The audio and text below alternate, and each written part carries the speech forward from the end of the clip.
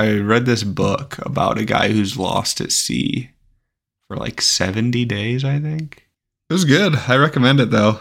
He's just lost at sea for 70 days. 76 days lost at sea. That's what it's called. Adrift, 76 days lost at sea. I feel like I'm shilling this book now for no reason.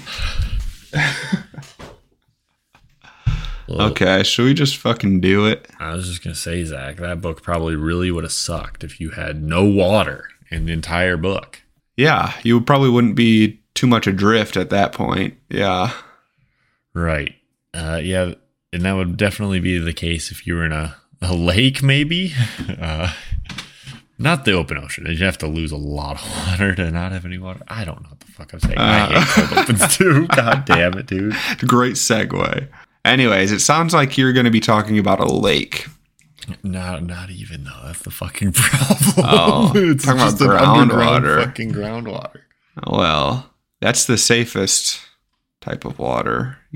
There's no way you can get lost on the groundwater.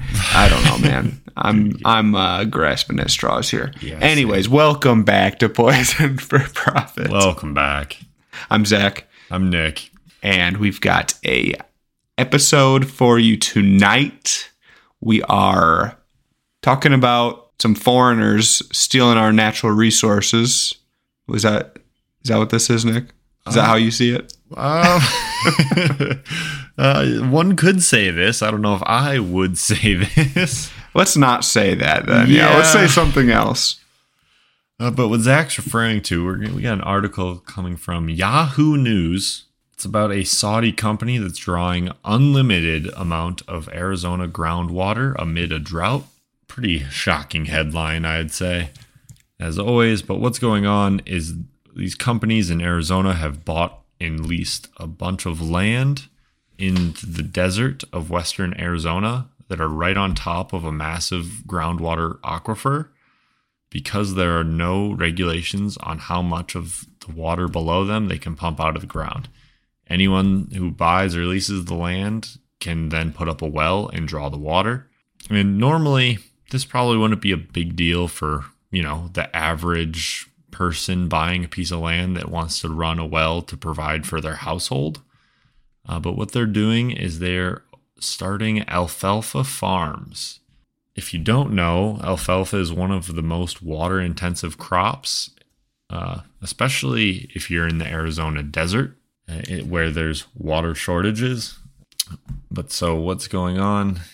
They're pumping out all this water. There's no limit because they drilled the well themselves, producing this alfalfa, which then the companies are sending to or exporting it to Saudi Arabia. Well, I'm curious what they do with it in Saudi Arabia. Is it the same thing they do in the U.S., where it's just like for cattle? Correct. Yeah. So it's for their cattle out there. And it's pretty interesting because Saudi Arabia has actually banned the growing of alfalfa because it takes up too much water. Naturally. Yeah.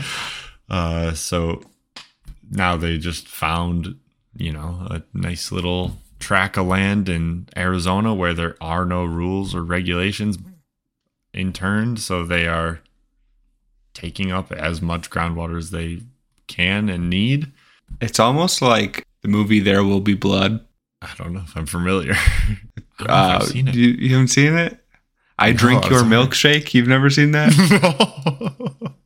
No. That's referring to oil, obviously, but it's like the same concept now, except water is basically oil at this point, which is pretty troubling, right? Right. Because you need water literally as like the basis for human survival, not so much oil. It's pretty crazy. Like corporations can just suck up all the groundwater, It's like definitely troubling. And yeah, it's pretty ironic that Saudi Arabia banned alfalfa to be grown in their own country. In the U.S., I mean, it seems like alfalfa is grown in a lot of very dry, arid regions of the country anyways. I know just like out west, Wyoming has a lot of alfalfa. I guess that's probably the one of the more commonly grown crops out there. It's basically makes like hay pretty much, right? Yep, exactly. But yeah, it's a interesting story here. I'm curious as to kind of what people in the community think of it. Yeah, in this article, I don't know too much about the full community of Western Arizona. There's, of course, newly elected Attorney General Chris Mays, who is being pretty outspoken about it, about how these Saudi Arabia cows are essentially drinking Arizona water, and that it's a scandal that the state of Arizona has allowed this to happen. And he, of course, in his campaign was running on this, that how these leases of the land, or it's actually a girl. Oh, fuck. You pig. You chauvinist. No, but yeah, so she actually ran on this as like part of her platform? Yep, so canceling the leases was an urgent concern because of the groundwater in the valley was supposed to be the state's emergency water supply during a water crisis. I guess who approved this? Just the governor? So this area of land is leased out that are signed by the Arizona State Land Department. So they've been doing this for this specific company since 2014. And yeah, of course, then there's a good old boy, American cattle rancher right next door who is claiming that the neighboring company is using so much water that his well went dry. They're drinking his milkshake. And he looks over at his neighbor's property and he sees money leaving America. So he's pretty upset. Of course, I mean, as you would be. I get personally frustrated about wells because where I live as well, during droughts, the wells have zero regulations. And where I'm living, it's a single source aquifer. So we all are drawing from the same aquifer, and it's just a pretty terrible situation, I would say. Yeah. Especially, living in the desert. Right. Arizona needs as much water as they can get, the people that live there. Yeah, and I was just going to kind of end it off with groundwater needs to start getting some sort of regulations. It's fine if people want to have these private wells, but we need to know the amount of water that's leaving our groundwater aquifers so that way we can, not deplete our resources. We tend to always go to, we have this awesome new resource. Let's use it all instead of let's keep this a sustainable amount of use. So then that way we'll always have this resource. Yeah. And I know like industrial uses, there often are permits that have limitations to how much water you can use in a day or something like that.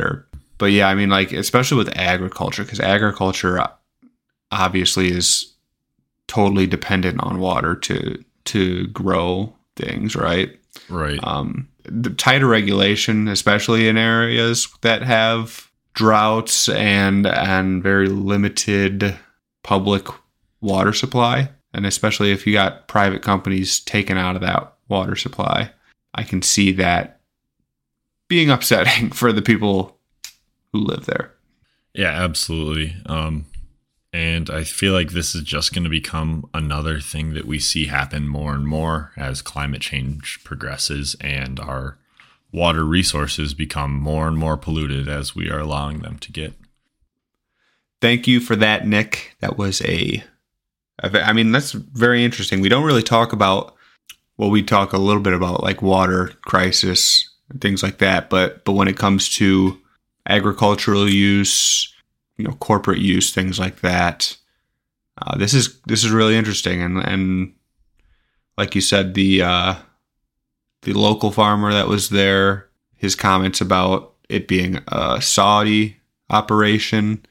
Saudi's got a lot of money. I'll say that. They do some things with their money too. I won't like go in and put my tinfoil hat on or anything, but yeah, I mean, like, this is a interesting story and an interesting dynamic, I think, for that region. So appreciate you bringing it to us. And anything else? Thank you all for listening, and just keep your eyes and ears open for more stuff like this happening and send it our way. I think it'd be something kind of to keep on track with and keep our eyes peeled for, and see if we have any regulations coming down the pipeline. Would be pretty interesting to see. But yeah, always thank you all for listening, and follow us on our follow us on our socials in the show notes. Yeah, and as Nick said, talk to you next time.